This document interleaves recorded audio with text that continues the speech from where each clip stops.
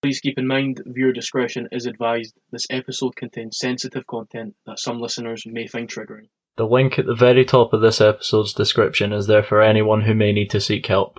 If you're suffering in silence or know someone who is, make sure they know that they can get this help. The link is full of helplines and websites that are 99% anonymous, and only disclose information if the person seeking help is in a position of danger. All the websites and helplines provided through this link are approved charities and organisations working to support you. The range of help provided through this link can be extremely crucial services, ranging from anxiety support, suicide prevention, child abuse and rape victim support, to relationship help, domestic abuse support, and even family support if you're struggling to cope. It's important that people know this help is out there for them, and we as citizens should be doing our best to make it as easy as possible for them to get it. Welcome to the Caravan Club podcast. This is episode 2, and in today's episode we're going to be talking more seriously. So we're going to be talking about mental health, specifically in men. We do think that it is very important to talk about mental health in everyone, but today we're just going to be focusing on mental health in men. But I'll pass it over to you, Brad. Before we get started, I just wanted to thank everybody for the response on the first episode that we put out. I know it was in 2 parts. We got a lot of constructive criticism. We got good feedback for it. One thing we were hearing from a lot of people was that the first part was quite quiet, so we've moved where we're recording now, so hopefully that problem will be fixed and there'll be more time spent checking through before they're uploaded. Yep. Just to make sure that all the levels are good. Yep, cool. Right. So, I mean, I think you have the question, so we'll start from there. We've got some stories to tell. I think we have 4 or 5 people on their perspective of mental health, so we're going to be talking through that as well. Yeah. Just to start though, because I've got all the notes and stuff, I've wrote down questions for you, and I think a good place to start was why do you think this topic's important to talk about on the podcast? Right, are we just talking about mental health? Are you wanting my opinion on just mental health in men? So why, or mental health altogether as a whole? As a whole, talking about mental health on the podcast, why is it so important? I mean, mental health has been around for ages. Forever. You know, people are suffering every single year. I think it's good to really just get the whole topic of mental health out there, so we can start, getting more people to come out and talk about their stories, because everyone has a story. Yeah. Every story is different. But I think it's good that people, even people that are listening to us right now, they need to understand that it's completely fine to talk about some problems that they have. Yeah. I think it's sort of the first step to overcoming it. Exactly. Is accepting that you've got a problem. Mm-hmm. Yep. And speaking to someone about that is probably the easiest way to accept it. Yeah.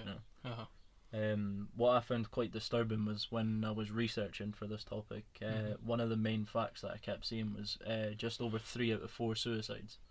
So that's 76% are committed by men. And suicide is the biggest cause of death for all men under 35. Well, really? Under 35? Under 35 years old, the biggest cause. Right, that's crazy. It's really scary to think about as well. Yeah. Considering we all have, people in the life that we that we care about. Yeah. And I mean, I think it's also important that we need to. I think it was just a matter of time before we actually done this podcast. Yeah. Because we have people in our lives that are suffering from mental health. Yeah. Me myself, I have suffered from it. Yeah. Still am. I'm the same. We'll get more into it. Mm-hmm. If you want to talk about it, you can talk about it. Mm-hmm. But I think that's we might have only just started, but from the numbers that we've seen in the past week, just since we uploaded the first podcast. Yeah. It's crazy how many people are actually taking our information on board, the messages I've been receiving of people are oh, I didn't know stuff like that about you. It's cool to get to know you more. And I think using our platform, it's not big. Mm-hmm. There's not that many listeners, but the people that are listening, they need to hear it. Mm-hmm. I think as well that obviously this is going to be a really big episode for us, and for people listening as well, and I think that will gain more attention towards us, because I think I think it's a really good thing to talk about. Yeah. And that's really what my aim is here, especially from this episode, is to get more people to come and listen to us. Yeah. Because I feel like people can learn from what we're saying. Yeah. And it'll really help them. No, I totally agree with that. I mean, especially having it so early on, Yep. like in the episode list, having it so early on, people are going to come, and the first thing they're going to find out is they're going to find out about us. Yep. And then they're going to find out that, like, this podcast, it's like, it can be serious when it needs to be. Mhm, and yeah. we do tackle big problems. Yep. But yeah. In your opinion, why are men less likely to speak out about mental health? I think all men. I mean, me myself, I'm a really, I wouldn't say defensive, but I don't like asking for help. Yeah. And I feel like that's. Do you reckon that's like more of a manly thing? I think That's it why is. it's so I broad. I think it is. I really. It is a weird one because obviously you do. I think I don't know the statistics. Yeah. But I think more women come out. Yeah. You know, and talk about their problems than men. And I really think that's down to just the stereotype around men. Exactly. Like we're meant to be. You know, we're meant to be tough. We're indestructible. Yeah, yeah. exactly. We've got that. But that's not how it is at all. No, definitely not. But I think it's getting there. It will need to.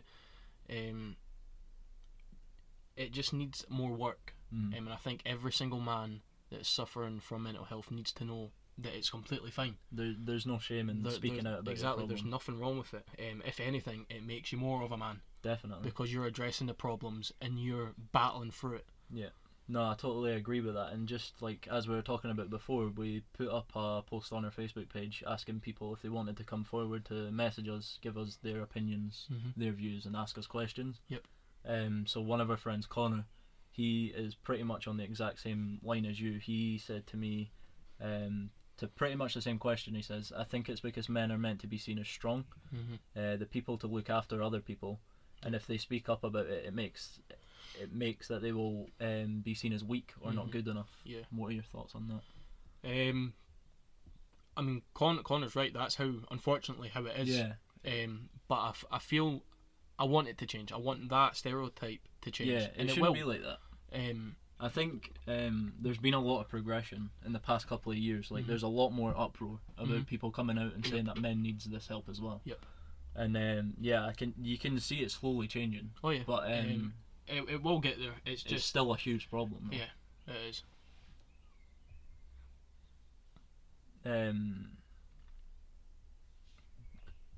Staying on these same lines, what, if anything, do you want to see changed? I think that there should be more support groups.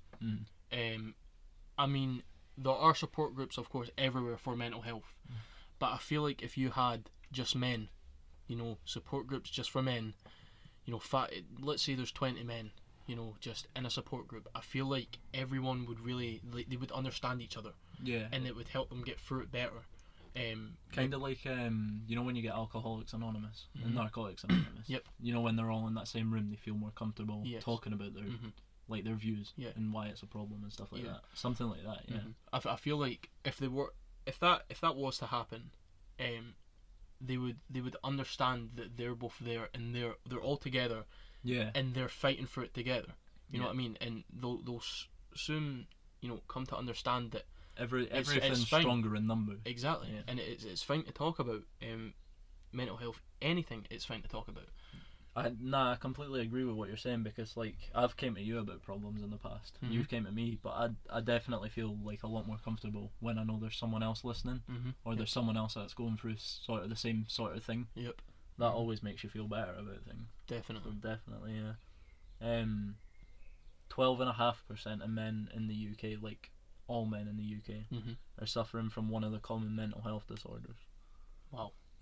It's crazy. That's like a lot of people that are just, you know, suffering. Yeah. So what was that again? 12% you said? Yeah, 12.5%. 12.5%. Yeah. Changes do need to be made. As I said before, support groups. There needs to be more of them, specifically for men. I touched on it before. I don't know. Obviously, I think you have adverts on TV as well. You know, you see tons of adverts, and I probably see 10 every single day, scrolling through Facebook, Twitter, watching the television, even on buses. You have the advertisement. But I don't think it's really getting through to people. Do you think it's like a confidence thing as well? Like, do you think some people are just... I think it's a pride thing as well. I think people are just too scared to lose that pride. And just too scared to make, other people... Well, obviously, most people are saying that it's completely fine, but you also have that other very, very small percentage of people that are judging, saying you should be stronger. Exactly. Like, you can get through this. It's no problem. And it just doesn't work like that. No. I wish it could. Yeah. But it's it just weird doesn't. to think that it's like a pride thing as well, because like me as a person would want to say, like, stop that. There's no shame in doing it, but like, I can relate to that. I can see where it's coming from, because I've been there myself, where it's like, I'm too proud, I don't really want to speak to anybody. I can deal with it on my own, but the truth is, it just doesn't work out that way. Bottling things up is what makes things worse. So. Exactly. What would you recommend to someone who isn't confident seeking help? Talk to anyone. Parents, friends, even if you're at school, teachers, anything that you think will help. I urge every single person to step forward and speak, because you may think at the time that it's going to be really scary, and that you think it's not going to help, and you think it's going to destroy, that pride that you have. It won't. It'll make you probably 2 times the man that you are, and you'll feel better for it as well. Definitely. And it'll. Everyone has a journey. Everyone has a story, and like, if you want to believe it or if you don't want to believe it, that's part of your story. Exactly. And you need to embrace that. You can't hide from it. No. But yeah, it's just the same with a lot of things going on in the world right now. You see a lot of people trying to change the past. Like, you can't change the past. The past is there. It's happened. Like, the stuff of people pulling down statues, stuff like that. It's like they're trying to take away history. But in reality, it's like, you can't get rid of history. Like, it doesn't matter if you pull down a statue. You can't tear down that statue and expect the history to be changed. Like, you cannot change history, and that's like what you're saying. A big part of your story will be the point where you tell your story. You seek help. Because that's just the starting point, and from there it will get better. Stu says it's quite a powerful one, actually, because I know Stu's had his own problems and stuff like that, and the fact that he's saying this is quite alarming. So Stu says, I fully believe that men's mental health is taken as a joke and needs to be addressed more often and in more detail. Agree or disagree? Agree. 100% agree. Me as myself, as a man, 100% agree. I wouldn't say it's taken as a joke though. Not anymore. I would disagree on that part. Yeah. I see where he's coming from though, 100%. I just feel like more needs to be done. A lot more. Even governments, support groups. There is a lot more that they can actually do. Yeah, to definitely. Help. And even if they were to put in that work, and they were to really get men's mental health, knuckled down, they would see, very slow, like a decrease on men's suicide. Yeah, exactly. Like the statistics say, like 3 out of 4 suicides are committed by men, and it's a huge number when you think about it. But that being the highest cause of death for men under 35, it's really alarming. Like, definitely. They want to see them numbers decreasing. Like, I'm not saying you want to see something else taking over, but you don't want people to suffer at the point where they're literally taking their own lives to get away from it. This was another interesting one that I found as well. Men are nearly 3 times more likely than women to become alcohol dependent. Wow. Yeah. And they're also more likely to use and die from illegal drugs. Yeah, I mean, even I'll go past the alcohol part just now and move straight to the drugs. And drugs are everywhere. It is probably one of the easiest things to do to get a hold of drugs. And even cannabis. People see that as a gateway drug to other drugs. Yeah. I mean, I do agree with that. Yeah. I think it is, but even cannabis, it really does fuck with you. Yeah. You know, all the things you read online, people saying that cannabis is safe, it doesn't affect your mental health, because I see a lot of that. Yeah. It really does. Yeah. I mean, they're saying that it's like one of the most likely drugs to cause you to have like psychedelic episodes, Yep. stuff like that. Mm-hmm. But like over in America, I think it's weird because over here we still see it as a war on drugs. Yep. In America, they've sort of took the foot off the gas a bit, Mm-hmm. and they're like, well, if we legalize weed, then people are going to use it less. And you Mhm. see from studies, like since I think California Mm-hmm. were like one of the first places to do it. Yeah. Since they've made it legal, like drug deaths are going down and stuff like that, because one of the what's meant to be the most safest of drugs is now as available as it is to go and buy milk. Yep. You know what I mean? Mhm. So it's like people aren't going to people in the back of alleys. Yep. And getting weird stuff that they don't know what it is. Mm-hmm. They're getting stuff that's coming directly, all approved, Mm-hmm. and it's coming straight to them from a safe place. So Yep. I do agree with that. I mean, it's fair, but Mm-hmm. I mean, if over here you don't have that option. You know what I mean? like to be fair, I don't think. I mean, there's millions of people, and probably even billions, people in the world that do, you know, have tried drugs at least once in their life. Mhm. But there are people that also get attached. Yeah. You know, and it is very easy. It's just like cigarettes. Yeah. You know, alcohol as well. It's an addiction. Yeah. But I think if like a country was to legalize, let's just say cannabis, you know, I do think that less people would, you know, Go for other go. things. Yeah, exactly. Yeah.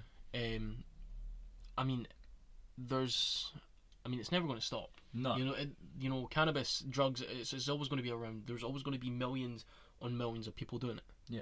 And Exactly. it's just that one of the things in life that you can't really change. You know, we don't have the power to. Governments do.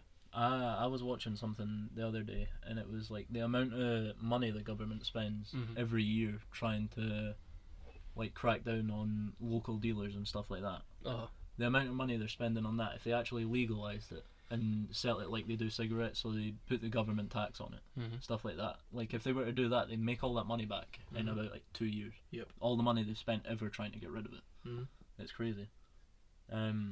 So I do think it's quite alarming that like in general people are dying from using illegal drugs when Yeah. it could be easily avoided. Mm-hmm. But like again, it's people not seeking help. That's what it comes down to. Like I don't know if you've seen it. True Joy did on a podcast with Mike Majlak or something. Mike like that. Majlak, yep. Yeah. He was actually addicted to what's it called, Oxy. Yeah. Over in America, Right. that was like taking over the world, like in the past decade. Uh-huh. He was addicted to that for so long, and he seen himself going down a hole, Mm-hmm. and somehow managed to get out of it when he got on probation one day, and his probation officer like gave him a drug test, and he failed it, Mm-hmm. and says that he was going straight to rehab. Mm-hmm. And from then he's never looked back. But people don't get that opportunity all the time. Like he was talking about how lucky he got because people don't actually seek help; they just find it. Yeah.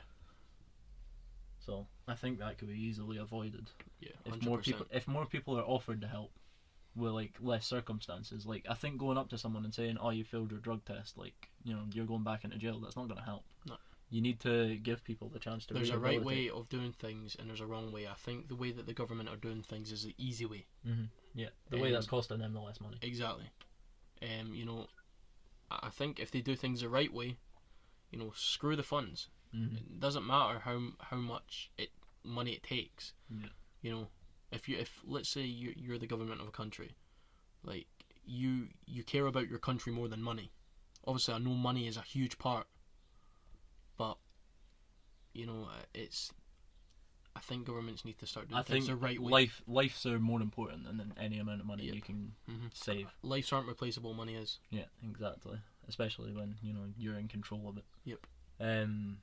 Do you think that schools a significant influence on youth's mental states? I'd say so. Like in a bad way or a good way? Do you think schools make things better or worse? It depends. because school's a tricky place. When you're younger, you obviously have bullies at every school. Every school, and that there's schools that come out and claim, "Oh, we have no bullying." Yeah. No, there's It's always a group. Obviously you have different groups at school. Always. You'll probably have your weed smokers. At school, you'll have your bullies. You'll have this. You've got the smart kids, the bullies. Yep. The bullied people. Mm-hmm. Yeah. Yeah. It's at every school. Mm-hmm. But I think that a really big part of all of that is it comes down to people that are getting bullied. Yeah. Obviously I'm not blaming that on people who bully, but it does affect your mental state, especially at a young age. Yeah. And then you will grow up with that yeah. staying with you. Yeah. But if schools were to make a change, of course it's difficult. I understand that, but if schools were to really make a big change, yeah, you'll see the decrease of mental health in the younger generation. Yeah. I think the problem with people actually getting their mental health problems from school as well is, me personally, I didn't want to talk to anybody at school. I didn't trust teachers, and I know a lot of people are the same. They don't trust teachers because they think, well, this is pointless. You know what I mean? I've seen a huge change personally from when I was at school. There was very minimal help, and if there was help, it was kind of come in, tell me what you, and then be on your way. Aye, see you later. Wet paper towel, off you go. Yeah. But moving from that environment to moving to college, so I've been at college 3 years now. Mm-hmm. They have the Students Association thing. Mm-hmm. You can go in there and talk about a problem instantly, and you can see the difference. They actually take that information in, and they'll do something about it. So it can be as small as your classroom's kind of too small for you all to work in. You can go in there, talk to them about it, and they'll either try and move you, or they'll try and free up space for you somewhere else in the college. They do a lot more, and I don't think that's the difference between school and college. I think college staff are better prepared than school staff are. I think even at my work, you go in and you see. I think there must be about 3 or 4 posters, just straight based on mental health. Yeah, it has numbers, emails, everything. Yeah. Well, we had that around the college, but you'd never seen that in school. I don't know about you, but in my school, I've never seen that. Never. Because I feel like they think that it isn't a problem. Yeah, for the younger generation. But I feel like if they were to take, from college, workplaces, and implement that into schools, you wouldn't have a problem. Yeah. If you started actually making a real difference, you would see a significant change. Going back to college and that, in my 3rd year at college, the year that I've just done, I got an email, and apparently everybody in the college, every single student got this email from the head of the Students Association inviting us to take part in a 2-day mental health awareness course. Right, okay. So basically they're actually doing more to raise awareness than what you would ever see in a school environment. Yep. I took it, I took the opportunity, and I went and done this course. And it was quite unnerving to see how little people actually did. Yeah. Because this was sent to everybody, and I think there was about 18 of us out of the whole college that done this course. How many turned up? 10, 11 people. Right. I think came to this. Fair enough. The remainder might not be suffering from mental health. Their mental state might be completely fine. But you can still get educated on it. Yeah, but then again, there are people that are hiding from the fact, and it comes right back to the start of the podcast where we were talking about you need to talk about these things. Yeah, exactly. People on that course were sharing their stories, me included. And you could see a significant difference from the first couple hours on the first day of the course to the end of the day on the second course. Everybody was talking to each other. Everybody was open. There was no shyness, lack of confidence. Yep. Everybody knew each other, and we were all. And I think it's also support groups is. I would say actually it's a way to make friends. Definitely. If you're sharing stories and then if people are in the same position as you are, you're more likely to talk to them and make friends with them. Yep. Definitely. But that course that I went on, it was literally 2 days, and I feel like I gained a lot from it. I've got a qualification now as well that says, you know, that I went on this 2-day course. Yep. So a lot of that course was like suicide prevention and how to talk to someone and how to direct them to the right help that they need. I think, like, for the sake of a 2-day course and booking, it was 2 members of staff that came in and did it with us. Right. Okay. I think for the sake of booking them 2 people to come in to do a course, you could do that in schools. Yeah. You know what I mean? They could book them in for like 2-day assemblies. Yep. I mean, yeah, you might be missing out on 2 days of school. As you just said there, you know, implement that into an assembly. Yeah. You know, who cares if it's giving the kids an extra 10 minutes out of class? Exactly. That is way more important.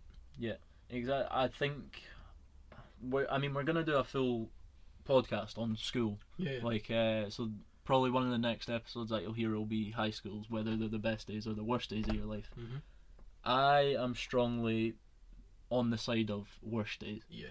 But I think schools need to teach more life skills. Yeah. You know what I mean? I'm sick of seeing like algorithms and Pythagoras theorem and stuff like that. They're always like, oh well, you never know, you might need this in the real world. I've never ever needed it. I think they should implement new classes. Yeah. You know, you have your maths, you have your English, you have like your, a whole reform your of the studies. school. Yes, Yeah. exactly. The whole school system. I do agree that, you know, people need to learn basic skills like maths and English, stuff like that. 100%. But there's also there's a difference between life skills maths and all the stupid stuff like what kind of triangle is this? Even if Who cares? Even if you're to, I don't know, add an extra half an hour onto the end of the school day, that's an extra half an hour. You could be learning about something relevant, something that's going to help. I never learned anything about taxes in school. Because I mean, I wish that I had that back when I was in school. Yeah. Because that would have helped me a lot. It must do. I mean, getting to the point where you're going to school for the sake of learning stupid stuff that you're never going to hear again in your life. Yep. And it's like teachers don't understand that. Because they're from an older generation. Teachers don't understand that literally everything they're teaching us can be done with a phone. Everybody has a phone. Yep. I mean, like, what kind of triangle is this? You can get apps that you can like literally look at your work and it will do it for you. Yep.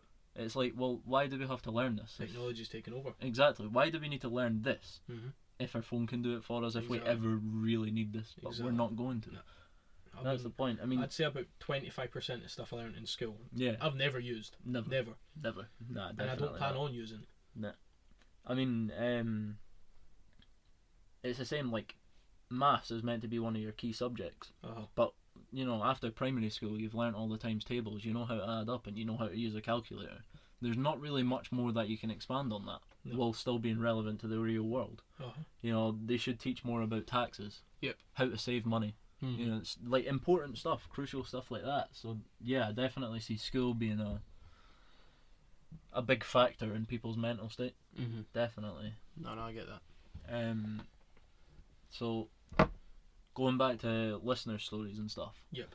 I have a friend that's a first responder. So like a paramedic. Right. Okay. But he works in fast response, stuff like that, right? He sent me this. He says, from my time working as a first responder, how often I've come across men who have says that they're experiencing a mental health breakdown. Yep. Says no one will listen or begin to understand. Which from his standpoint highlights the stigma around mental health, talking about how they feel what's eating them up. What's your views on that? So say that again. Sorry, I didn't quite. So this guy, he doesn't want to be named. Right. Which okay. is fair enough. He's a first responder. Right. From his time working as a first responder, the amount of people he's came across that are having a mental breakdown, say no one listens to them, or no one can begin to understand what they're saying. From his standpoint, highlights the stigma around mental health. Yep. Talking about how they feel that it's eating them up. I mean, it is a difficult one again. You know, you can say that people don't understand, you know, how you're feeling. Yeah. But if you were to go to a support group and you were to really listen, people would understand. Yeah. People would 100% understand, and I think people, some people do, you know, use that as a shield. Yeah. Like, oh, people don't understand. Yeah. Yeah. You know, just to hide from the fact. Yeah. But if they were to really, you know, start to understand it, I think they would come yeah. out of that defensiveness. Yeah, I think nowadays then- there's a lot more people that actually do understand what you're talking about. Yeah. I mean, Mhm. pretty much all my friends have suffered with something or Mhm. had mental health Yeah, problems, Mm-hmm. and I know that they're a lot more understanding, and Yeah. I'm more understanding of them. Mm-hmm. I think it's like it's a strange community that shouldn't exist. Yep. If that makes sense, it's Yeah, like we mhm. shouldn't have to talk about this, Exactly. but we do because it's so important. Mm-hmm. He also says people are less likely to open up about their issues to other people, especially in a time of crisis when someone to listen to may be the difference between life and death. I mean, that's a bold statement. That. Yeah. That's what I like about this, and I fully appreciate everybody that has got in touch to share their stories and opinions, because Mm-hmm. it is, in another sense, it's people opening up and Yep. sharing their stories. Yep. And it's important because you sending this in it's showing people that it's okay to talk about it. Mhm. You know what I mean? Yep. And I mean, this is our second podcast. Mm-hmm. I mean, how many people do we have that have actually sent us in messages? I think 5 or 6. So I've got 1, 2, 3, 4, 5, 6, 7, 8. 8. 8 different people. See,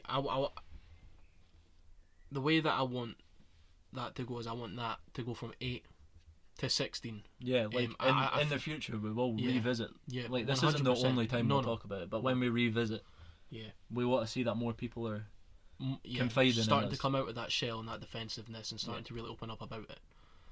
It's good to know that people trust you enough as well. Yep. That's one thing that struck me when I was Even to getting some this. strangers. Yeah.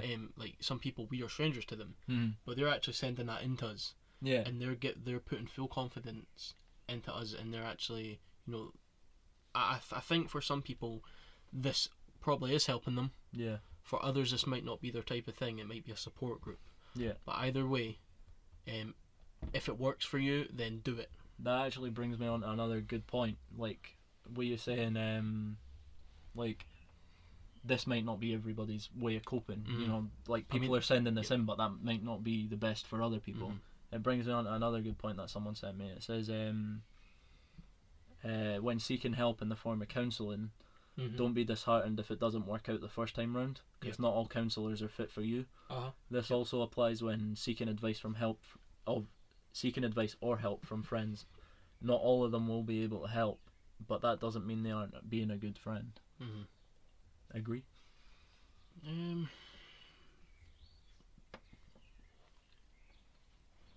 I don't really know, to be honest, on that one.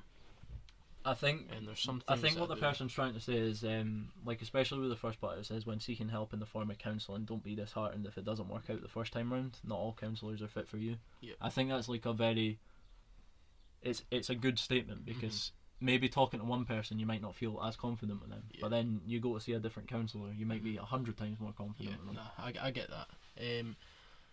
I mean, these things will take time. You might be lucky, and you might find that one person that you actually love talking to, and you love expressing your feelings, and you're able to confide in them, and you're happy telling them your story. Yeah, it's a trust thing as well. It I is. think like counsellors are paid to do what they do. Yeah, exactly. But I think when you walk in there with that mindset, oh, you're getting paid to listen to me, you don't really care. Like, Mhm. counsellors do care. Mhm. Getting paid's a bonus, you Yep. know what I mean? But no, I agree with that. And, like, for me, I trust you enough and I confide in you enough to know that, like, if something's going wrong, I can talk to you about it. Mhm. Like, I do the same with Liv. I mean, me and Liv have such a level of trust and love and respect for each other. Now we Mhm. can talk to each other about literally anything. Because trust does go a long way. Definitely. 100%. Mhm. So another listener, this is actually quite an interesting one. Another listener, his name's Darren. He also has a podcast. He reached out to us and gave us his story, but we also just wanted to say before we get into his story that we will be jumping on his podcast at Mhm. some point, so we'll let you know when that's happening, and we'll post the links for that podcast so you can go check him out. Yep. Also, if he wants to do a podcast with us, we'll probably bring him on at some point. Mhm. So he sent us in his story from when he was suffering with depression. He says, I chose to go to my local doctors back in September 2018. I explained I felt I had anxiety and depression. I explained to them why, and they asked me some questions such as, have I tried self-harming? Have I thought about suicide? I explained it runs in the family, and thereon they put me on antidepressants. I have also done counselling. It helped me. So I've also done counselling. I asked him, after he said that, I asked him like how it's benefited him speaking out about his problems or seeking help. Just listening to that proves that you can get somewhere with counselling, with going to the doctors, with just speaking. Yeah, so that's what I asked him. I asked him. We'll probably get more in depth about that. Yeah, we'll speak to him about when it. Yeah. he's on our podcast and when we're on his, because I feel like he has a really interesting story. I mean, we'll put the link for his podcast in the description, because on his podcast there is actually quite a few episodes where he talks about his mental health personally, and they're really good listens. It's interesting to see his point of view on what we're talking about. But yeah, when I asked him how he felt after opening up and going to the doctors and how that benefited him, he says it helped make a difference within myself, and that no matter what age you are, asking for help isn't a sign of weakness. It's a sign of strength. Exactly. We don't all have to take medication for mental health, but we can find positive ways to improve. What are your thoughts on that? Do you think medication's the only way? Counselling's the only way? I think there's hundreds of ways. Yeah. I mean, I could go on and on. There's tons and tons of good coping mechanisms. I mean, there's also tons of bad coping mechanisms. That's what we're seeing with, like, men are more likely to jump to alcohol and drugs. Yeah. That's like a bad coping mechanism. That's a good point. Some people actually believe that, smoking cannabis helps with their anxiety and depression. Yeah, I mean, there has been like scientific reviews about that. But some people, they do that. Yeah. And then they want more. And then they start getting attached, and then things go even more downhill. Yeah. So I think counselling is a great way. Antidepressants, they do help. Some people, like some people it works with, some people it doesn't. Even like, there's probably millions of people out there that even having a chat with someone. Yeah, it's helps. a coping mechanism. Exactly. Speaking about your problems is a coping mechanism. Another one that I use a lot is music. Yeah. For me, definitely music and fresh air. Even just having that routine. Yeah. Having a daily routine. Even like, I understand that a lot of people do work. Yeah. Even if you're working, find time in between working. Stuff that really helps you cope and makes you feel better, a better version of yourself. Yeah. Because that's what it's about. It's about getting better. It's about battling mental health. I mean, yeah, 100%. Because I've also put down here in my notes, I've put like how routines, goals, and aspirations help with mental health daily. And like what you said touches on that, like having a routine, having something that you know you're going to do, having a goal and having aspirations, it always helps get you in a better mindset. So yeah, I agree with that. So yeah, that's what Darren sent in, and I'm fully with it, because he's talking about how he chose to go to the doctors. And how they actually did help him out, when a lot of people are saying nowadays that they don't want to go to the doctors, there's no point, it doesn't help. So I appreciate him sending that in. Tam sent in, like, when I said to Tam about that we were doing this podcast and that, he asked what it was about, so I tell him that we were exploring the stigma around men's mental health. He's put that he thinks there is a genuine stigma around mental health. It's not like something that people make up. He says, my personal view is that life is shit, which is a bold statement to make straight off the bat. Very bold, yep. It's the people and things in your life that make life worth living, which is, again, bold statement. Like, he's hitting with like straight facts here.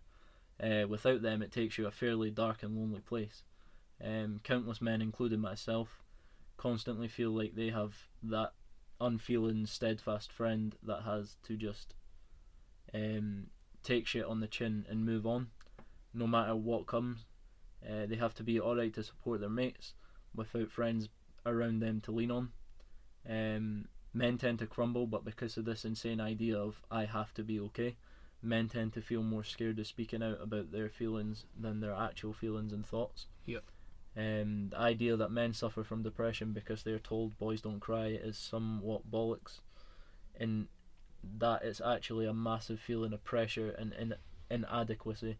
The idea that feeling they have failed everyone else around them. I mean, that's a huge statement. it is. I mean, he was talking about pressure there. You know, it's a huge pressure to make people believe that you're fine, that you know nothing's wrong with you, that you're feeling okay. Yeah. When you're actually not. You know, that must be really draining for some people that aren't speaking out about it. Yeah. Because it's destroying. You know, in any like, just not even in mental health, just anything. If you're you know hiding something, even let's say it's a massive secret. Yeah. And you're bundling that down to the very bottom, and you're not talking about it at all. That will drain you, and that will destroy you. Because you've got that pressure on that it's a secret. Not just the pressure. You have the pressure on top of that. You have the feeling of just feeling lonely. Yeah. You know, unwanted. You know, it really is scary to hear that some men are feeling like that. I think for us as well, it hits a lot harder when it's friends that have sent it in, like, because we both know these people. Yeah. And when they send that in and you realise that's how they feel, it makes you feel uneasy, because it's like, well, this is happening so close to home. Yeah. But that's another thing that people don't realise. It's like, this stuff is happening around you. Like, Yep. you don't realise how close to home it actually is. Yeah. Yeah, so moving on from that, I asked Callum, someone I know who has suffered with mental health problems, and I know he kept a lot of that to himself for a long time. I asked him how sharing his stories affected his mental health. So he says, I've been more focused, dedicated, and motivated to keep myself from that and become a better person. I also surround myself with people that loved me and trusted me, and trusted them with my problems, and they've helped me, and I'll forever be grateful to those certain people. Like, from your personal experience, can you relate to how speaking out's affected you? Or benefited you in any way? Me myself. Yeah. So the first person I think I've ever talked to, like ever, probably be yourself. Right. And I think that was, I don't know if you remember, it was when we were working at KFC, and it was you and one of the managers. Right. And I remember people were noticing that I wasn't myself. Yeah. It was something that was going on with my family. Oh yeah, I remember this. And so I'm pretty sure he literally took me outside. I think it was a good, like 45 minutes, and we just stood and we talked. Yeah. And then you came out after, and he gave us a second, you know, and then I started speaking to you, because by that time I think I did have trust in you. Yeah. And we're good friends. Well, I would say, like, we'd known each other a good month or so by that point. Yeah. At least. Yeah. But yeah, I mean, it really benefited me at the time. Obviously I had a lot of things on my plate. But I think, as I says, that was my starting point. Yeah. And then from there, continuously gets better. You're more confident talking to other people about it. I mean, the fact that you spoke to me about it and we only know each other a month, that just shows that, like, you don't have to know people for a long time to trust them. So he says in there that he's surrounded himself with, like, people that love him and people that he trusts. Do you think that's, like, a big factor? Like, definitely. Getting better. Family, friends, just having, the support there, having the love there as well. I think it's the biggest factor. Definitely. I mean, it's a good coping mechanism as well. Like, we were talking before about good and bad coping mechanisms. I think surrounding yourself with positive energy is a good coping mechanism. Yeah, even like the small things. Just like if your family's having, I don't know, a nice meal, and it the makes you living feel room. better. Yeah, in the living room, and instead everybody's of together. Instead of separating yourself and going into your room and trapping yourself in there. Yeah. Just go and have a chat. Yeah, in that environment. Exactly. You don't have to talk about your problems. Exactly. Like, just talk about anything. It helps. There is one last story coming up that talks about the fact that, like, you might not want to talk to your family as much because it might put more pressure on them, or they feel like you're doing something wrong. And finding a good friend to talk to is, like, probably the better way to do it. But we'll move on to that. Yep. If you have made it this far, then we appreciate that, because it is a darker topic, but it is something that needs to be talked about. And as Brad said, if you have made it this far, we will be leaving phone numbers and emails and links to mental health support groups and just people that you can talk to. If you don't feel comfortable talking to family or friends, there's always that third option of talking to counsellors. But that will all be down below in the description as well. Yeah, so there's one link that's going to be prominent at the top of the description, and that was explained to you at the start of the podcast. All websites and phone numbers on there, as I says in that, are kept anonymous unless like the person seeking advice is at a danger to themselves or others. So they're fully trustable. I mean, I've used them myself before. Yep. So yeah, moving on. If you have made it this far, then like you deserve to hear our stories. So I'm gonna start like with my experience of mental health problems. Yep. So growing up, I didn't have like the best early starts in life. Living with my mum, it was. I wouldn't say it was a bad time because obviously having that experience now, it has affected like the person that I am now. But my mum, when she fell pregnant with my little brother, that's where I sort of, when I look back at it now, I didn't realise then, but when I look back now, that was sort of the turning point. A lot of things were going wrong. There was a lot of bad experience and negative energy in the house, and it was a bad place to be in at that time. Bad environment. Yeah. Yep. And like as we were saying earlier about like school being like a negative factor on people's mental health, childhood and upbringing as well. Like not all family are good for you. Begins, yeah, not all family is good for you. You know what I mean? It's like people are saying you can choose your friends, but you can't choose family. Exactly. But I don't agree with that. I mean, I think you should be able to choose who you keep in your family. Exactly. But I think early on, after like I'd been through all that, it was actually my gran and my pops who basically told me to like speak out about it, like speak out about what was happening at home, and that gave me the confidence when I went into school.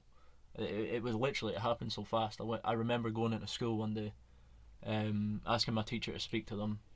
They took me to the deputy head teacher, I think. Right. Okay. I was speaking to the deputy head teacher, and they told me, like, they took everything in that I told them. They went back, sent me back to class. I went back to class, and about 2 hours later, I got brought out of class into this room with social workers, right, okay, and stuff like that, who were like taking statements off me, stuff like that. Yeah. It was getting to the point where they were trying to find me somewhere else to go other than going home at the end of the day. Thankfully, because like from that day, like my life changed ultimately for the best. Like I have no regrets in that. But the social workers managed to get hold of my gran and my pops. They came all the way over to the other side of town, and from there they decided that it was best if I went and lived with them. My mum had no objection to it because she couldn't really have much say in the matter. Yep. Because of like the seriousness surrounding it, stuff like that. So I think it was 2011 when I moved in with them. So that's like 9 years I've been living there now, almost 10. And the thing about that is, people will say that they miss where they used to be and stuff like that. Yep. I don't miss the environment I used to be in at all, not in the slightest, because it was such a toxic place. My gran and my pops have gave me the best upbringing and the best life that I could possibly have. You know, like, I'll forever be grateful for that. The only thing I think about now and like regret and look back on is like my little brother and my 2 little sisters are still in that environment, and the thing that I always think about and it always plays on my mind, this is like, I would say one of my biggest mental health issues is that this always like repeats on me, it's always recurring on my mind. Is I've had all these opportunities, you know, I managed to go through high school with support, you know, I've been to college, like no matter what I've decided to do, I've been supported through it. And what I look back on is like the stuff that I've had in like from that age, like my brother's a year older than I was when I left, and I look at my little brother and my little sisters, I hardly get to see them, so it's like when I do see them, it's sort of like catching up, and I'm trying to understand where they're at just now. Mhm. But like, they're going to be going into the same situations I've been getting into. Yep. But they're not going to know anything like that. Mhm. Like, especially with all this coronavirus and stuff. Like, my little brother's got really bad anxiety about going up to high school. Uh-huh. But now he's missed all his transition days as well with this. Like, they've shut down the schools. Yep. They can't like go on their visits to see the schools and stuff like that. Yeah, So, me personally, I worry about him going through high school. Like what we were talking about earlier, bullying is really prominent still today. Well, I think a good thing is that you know that he's going to be going through that. Well, we don't know that, but you know what high school's like. Yeah, exactly. And obviously you've experienced it for yourself, and then you can then pass on advice to him to help him. I mean, the plans are always the same. So, me and my mum will sort of speak about one thing, and then it never happens, sort of thing. So, it can go from, like, my mum will message me one day, and it'll seem like she's having a conversation with me. Yeah. And then I'll sort of, like, I don't get attached to the conversations anymore because I know it's going to end at some point and it's just got to go back to how it is. So, like, we were talking about how during the summer holidays, which are now just everlasting, it seems. Yeah. We were talking about me going over there, try to get Jordan out, like, running, stuff like that. But, like, with all this stopping it, and the way I see it is, and the way I've been brought up, my gran's always told me, like, if she's not putting the effort in with you, don't, like, go out your way to put in the effort with her. So that's the way I've always been brought up. Like, I would do anything for my little brother and sisters, but my mum needs to put in that initial effort. I think that's a good point as well. Maybe if your mum isn't putting in the effort herself, you take all the effort that you've, before put into her and focus that on your siblings. Yeah, I mean, I do, like, I know just as well as, like, everybody does, high school is really toxic. Yep, it is. Like, I know he's going into that. It's a toxic environment. Yeah, I know, and I know he's going into that, and I don't want him to, if that makes sense, because I know it's going to be really, like, it's going to be a shit time for him. Everybody has a shit time at school. And,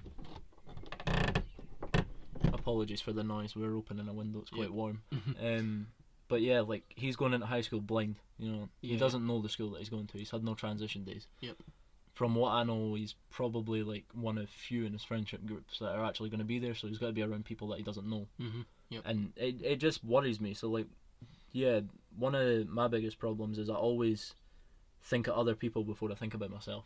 Definitely. Like, if I'm having a bad day, I always try and reach out to other people that are having a bad day to try and help them, because I think that makes me feel better, but at the same time it's me bottling everything up. And I've been told hundreds of times, like, I think as well, that you're saying that you focus, on other people. It's also good that you have people to watch your back as well. Exactly. It's like a cycle. Obviously, you need to take that time to think about yourself, but you know that when you're focusing on other people, you always have people behind you, helping you. I mean, just expanding on that, because it is a really good point. Earlier this year, my pops passed away. And, like, because he has been such a huge influence on my life, and he's always supported me no matter what, that was a really, really hard time to go through. But, like, my gran, who's also been with him for, like, a lot longer than I have, she's been hit worse by it. Because it's, like, they always have their talks, they always have their experiences, and they do everything together and stuff like that. So the transition for her's been really bad, but it's been bad for everybody. And I was spending a lot of time just making sure that I was there for her, but at the same time I always knew that if I needed to break down or have, like, just, if I had to let my feelings out, that she was there for me as well. And that's how it's always been. You know, like, I think that's the best way to do it. Like having each other's backs. I mean, because I've seen the relationship that you have with your gran. It's one of a kind. You have your good times. Right, and then you can have your laughs. But a lot of them. A lot of them. A lot of disturbing ones as well. I keep getting told by everybody, like, why do you talk about that with your gran? That's just the relationship we've always had. But you'll also have, the times that you need to come together, and the bad times. But everyone has them. But the good thing is this year has been nothing but a learning experience for everybody. For everyone. It sucked. This will go down in history this year.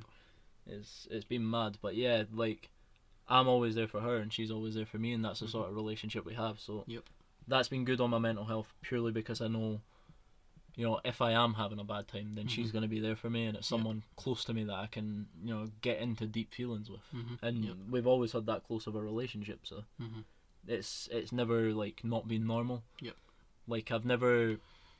Doesn't need to be normal. Yeah, you know what I mean? Our relationship is not normal. No, like but gran and grandson should not have these conversations, stuff like that.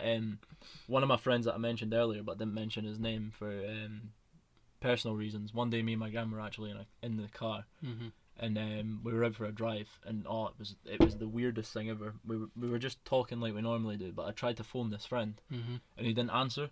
Right. So I just put my phone back in my pocket. But what I didn't realise is I was leaving a voicemail. Right. He received about a 40-minute voicemail of me and my gran in the car talking about, I can't remember exactly what we were talking about. I know there was dodgy topics of like coffins and stuff like that. Right, okay. And like morgues and stuff like that. And he sort of just messaged me. He was like, I don't know what I just heard, but like, please never send that again. And I was like, okay. And he was like, what was that all about? I was like, me and my gran were just talking. Right, okay. And like the amount of times Liv will come up to me and be like, what? Did you really just have that conversation Yeah. with her? Yeah. It was funny. Yeah, we've always had that close of a relationship. And again, coming back to having each other's backs and that, like me and you, like we have known each other for a little bit of time. Like we've not got years behind us and that. But the year we have got behind us, it's always been the same. I'm there for you, you're there for me. And that's how it'll always be, Yeah. So that's really good.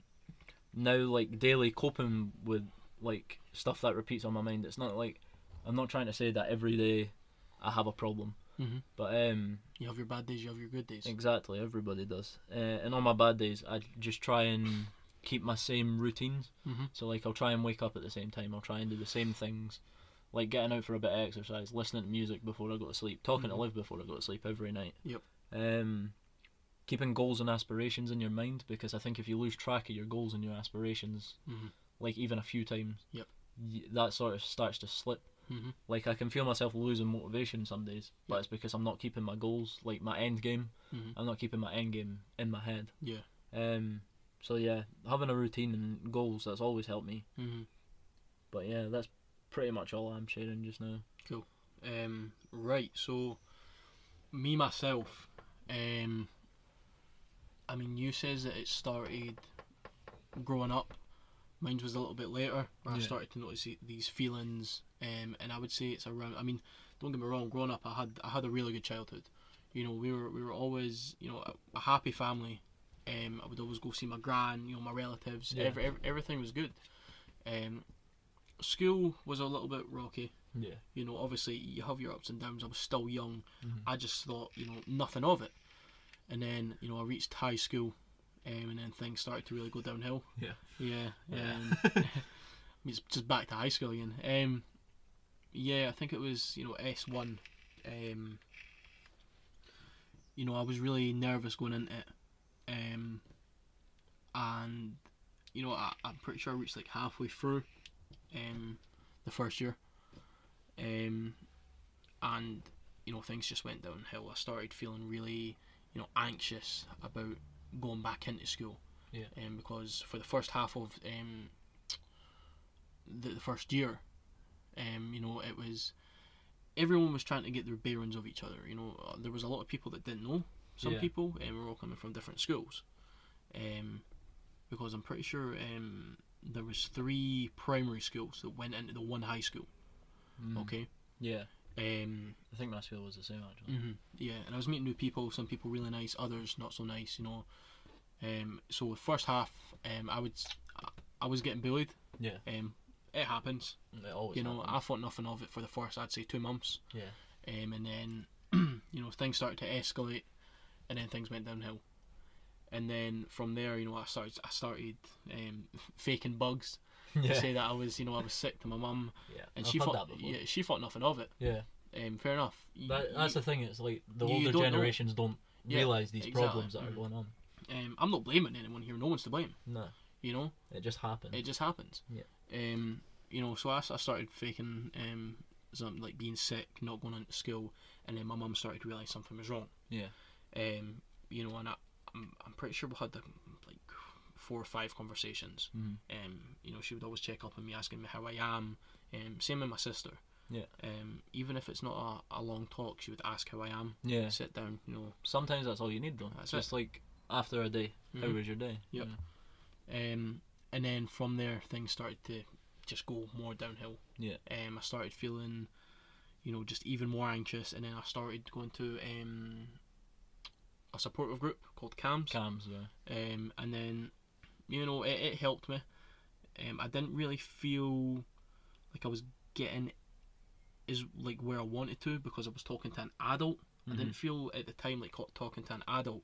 I was relating, and I wasn't getting anywhere. It's like when we were talking about school earlier and talking to teachers. No one wants to talk to their teachers because they can't relate to them. Mm-hmm. I felt like, in a way, I know this is not what support groups intend. Yeah. But I felt like I was getting interviewed. Yeah. Or like interrogated. Yeah, interrogated. Yeah. I get what you mean.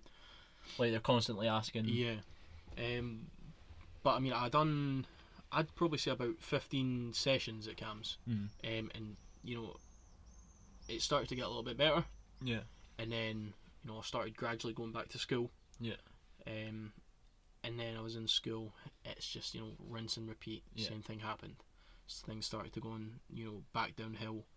And I'm pretty sure I went back to CAMS. And this, I'd done sessions there while going back to school. Mm-hmm. So I started gradually going back.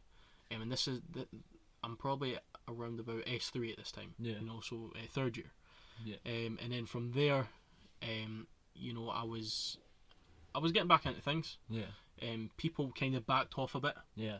Getting older and maturing a exactly. wee bit. Yeah.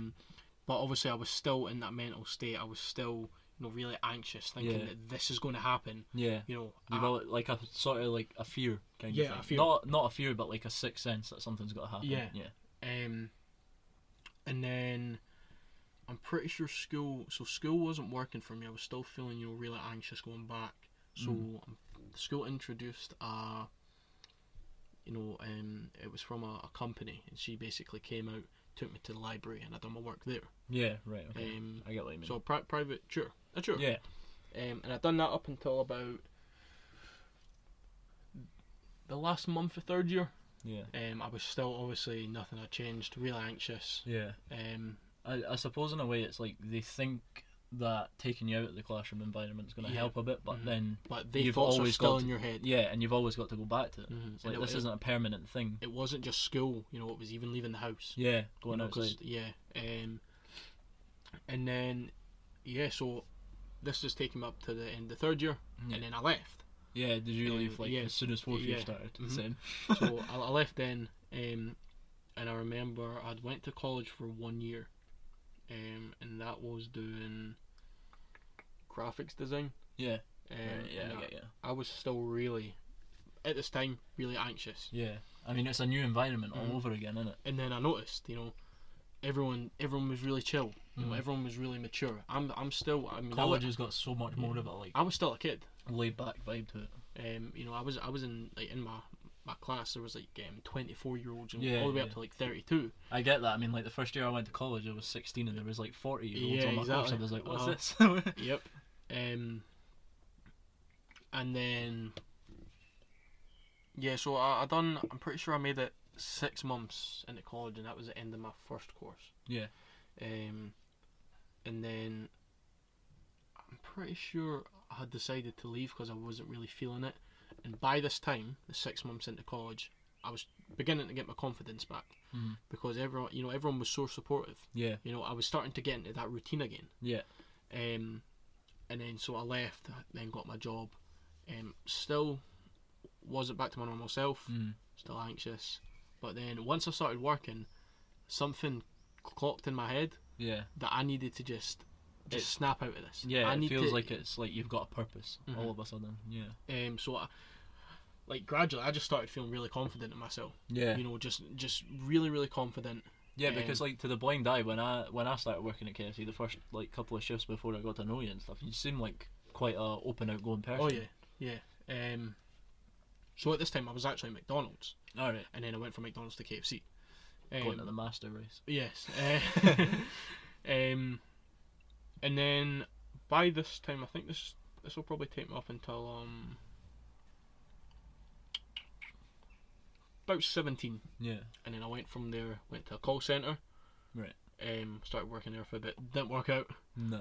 Just not my environment. Yeah. You know, everything was really sophisticated and very, you know, that's It's not me. all like institutionalized. Yeah. Everything's got a set way of doing things. Exactly. Yeah. And then I I get went that. from there back to KFC, and then that's when I met you. Yeah. Second time round.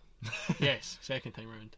And then from there, you know, things were good. I would say I was completely confident in myself, Yeah. and back to my full self. I you know. mean, yeah, like I says, when I met you, it seemed like you were a really confident, outgoing, Yep. like just lovable, happy, bubbly person.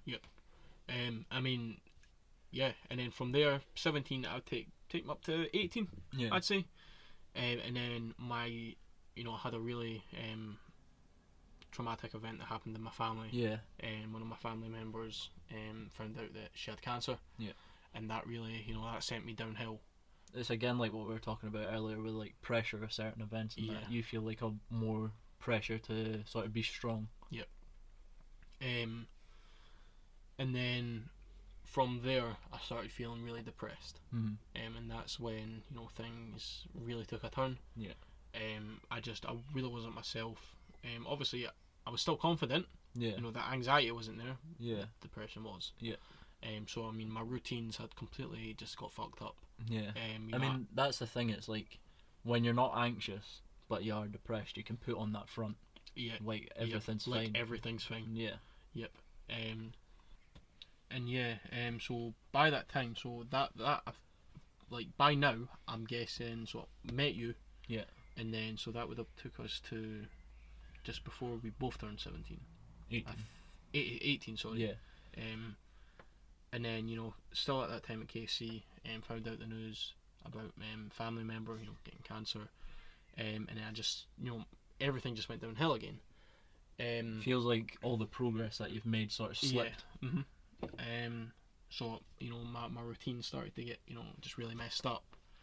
I started feeling really lonely. Yeah. Just felt like I was useless in a sense because I couldn't help what was going on. Yeah. What's it called? Like helplessness. You feel that helplessness because you want to do something, but there's nothing you can actually do. And by that time, it was when we were talking with the manager. Yeah.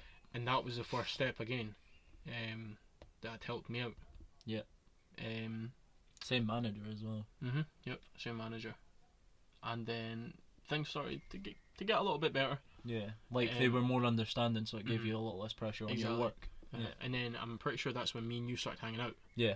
So I mean, we started going for drives. We started, doing everything. I think like when we first started speaking, I think it was literally just a case of I offered you a lift home one night. Yeah. And we started talking in the car, and then after that it was like, oh, I'll pick you up for work. Exactly. Or, oh, you finish it this time, I'll take you home. Aye, yeah. Exactly. And since then it's just been kind of best pals since. Right, that's it. Trying to think. So yeah, from there, obviously, still suffering from mental health, but I've learned now to deal with it. Yeah. In the best way possible that I can, and that's by I'm working now. Yeah. And that's getting me into a routine. Yeah, it's keeping that routine. Yeah, I have amazing people at work. friends. Yeah. Just really nice, chill people. And then obviously I have my family around me. I have you. I have just everyone. Supporting me. Yeah. And supporting each other. It's knowing that people are there for you. It makes you feel a lot better. Exactly. But I think, I think that's all there is to tell, really. And I think the good thing is that I'm starting to deal with it now. Yeah. You know what I mean? Well, coping with it. Coping with it in the right way as well. Yeah. Like you're using healthy methods of coping. Yep. Mm-hmm. Yeah. Yep. So after sharing that, like, do you feel like a weight's been lifted, sort of thing? Like, do you feel? I wouldn't say a weight's been lifted because I've shared my story with quite a lot of people. Yeah. But I think telling, obviously there's going to be strangers that are listening as well. Yeah. I think that's not a weight lifted off my shoulder. I think that'll be a weight lifted off theirs. Yeah, because they know, like, it's not bad to share your story, sort of thing. Exactly. I get you. Yeah. We're pretty much like near the end, but I've kept back one story that I got sent in because it's it's so close to home. It really hit me. So it says, I suppose since my early 30s, but more prominently, I've suffered with it since my dad died. I'd say the trouble is when you have depression, you can be fine one day, and something that wouldn't affect someone else takes you back down, and you know you're like it, but there's nothing you can do about it. It then goes on really heavy hitting. It says, I tried to kill myself once, dressed myself in my suit, recorded messages for the family, and took a load of pills. I survived, and I'm so glad that I did. Now I think my family would have been devastated, but at the time of me doing it, I felt I was no good for them, and I felt like a failure. All I can say is, if someone ever feels like that, talk to your family, and more likely friends, because thinking about it now, I don't think I could have opened right up to a family member. We're a long-time friend, you can tell them everything. It's probably why I miss my friend so much, as he passed away. Let them help you, as the suicidal thoughts will pass. Also take someone seriously when they're trying to tell you that they're having these thoughts or they're having problems. I lost a friend who we now know was crying up for help from his family. He took his life and died alone. Wow. He then goes on to say, we're born to live. No matter what we think, our family is more important than anything. I'm not embarrassed that I suffer with mental health. I'm just proud that I can fight my demons. Again, bold statement. It is a really bold statement, but I love what that person says. It's an effective message, you know what I mean? Because it is I'm so pretty sure heavy. this has just came in from a random user that's listened to us as well. Yeah. But I think that great that person's shared their story with us, even if they don't want to name themselves. They've spoke about it. Yeah. You know? Exactly, and it's a huge thing, especially like admitting what's happened in the past, sort of thing, and how you've got past that. Like, you didn't accept defeat. Yep. They then summarised, at the time I wanted to die, the feeling was that I didn't want to be in the world anymore. All the thoughts that I were getting were bad. Yep. You can't see the good when you feel like that. I'm so glad the demons didn't win now, so goes to show, if someone feels like that, it is good to talk. Yep. And I think just having that bit of information, you know, coming from someone that has been that low that they didn't want to be here anymore, it shows that life does get better. Yep. It really does. So, yeah, that's something to think about. That's pretty much all I've got. In my notes. I think that'll be us for today. But a really, really strong episode. Really hit close to home, I think, for both of us. Yeah, definitely. But I mean, I hope everyone listening has, learned that it's completely fine to speak. I mean, I think mainly we were focusing on men and mental health, but I'll just add in I think pretty much everything we've said, apart from the statistics we were sharing about men, it can relate to women. Yep. Like, women feel the same. Mental health it's everywhere. Men, women, children, anyone. But just I urge everyone that is listening, just speak out, speak about it, because that's the best thing that you can do. Family member, if you're at school, teacher, friends, it doesn't matter, as long as you find that it benefits you, then that's the first step. Yeah. But I think I think that's us done for today. As always, thanks for listening. Yeah, thanks for listening. There will be links in the description as well. Yeah. For our mental health website. If you want to give that a look at, give us a follow on Twitter, Facebook, and Instagram as well. Because that will be set up eventually. But yep, eventually. At the time of listening to this, if there's no link for Instagram, just keep an eye out for it, because it'll be up there soon. We're mainly focusing on Facebook just now, because it's a main platform that pretty much everybody uses. Yep. So the link for that is in the show description on whatever you're listening to this on: Spotify, Apple Podcasts, Google Podcasts, Radio Public, and the official Red Circle website. Our Facebook page can be found on any of them, so if you've got time, head over there and give us a like. Yep. That's where you'll find all updates on upcoming episodes. That's where you get to have your say on next episodes, stuff like that. But yeah, if you've made it this far, then thanks for listening, and make sure you stick around for the next episode. Thank you very much. This is a quick message from myself. I just want to again thank you for taking the time to listen. If you have any way benefited from this episode, please let us know via social media, or if you're one of the people that knows us, send us a little message. We would love to get the feedback. It helps us make better content for you, and if you want to share your story with us, then please do. Everyone deserves a chance to let their stories be heard.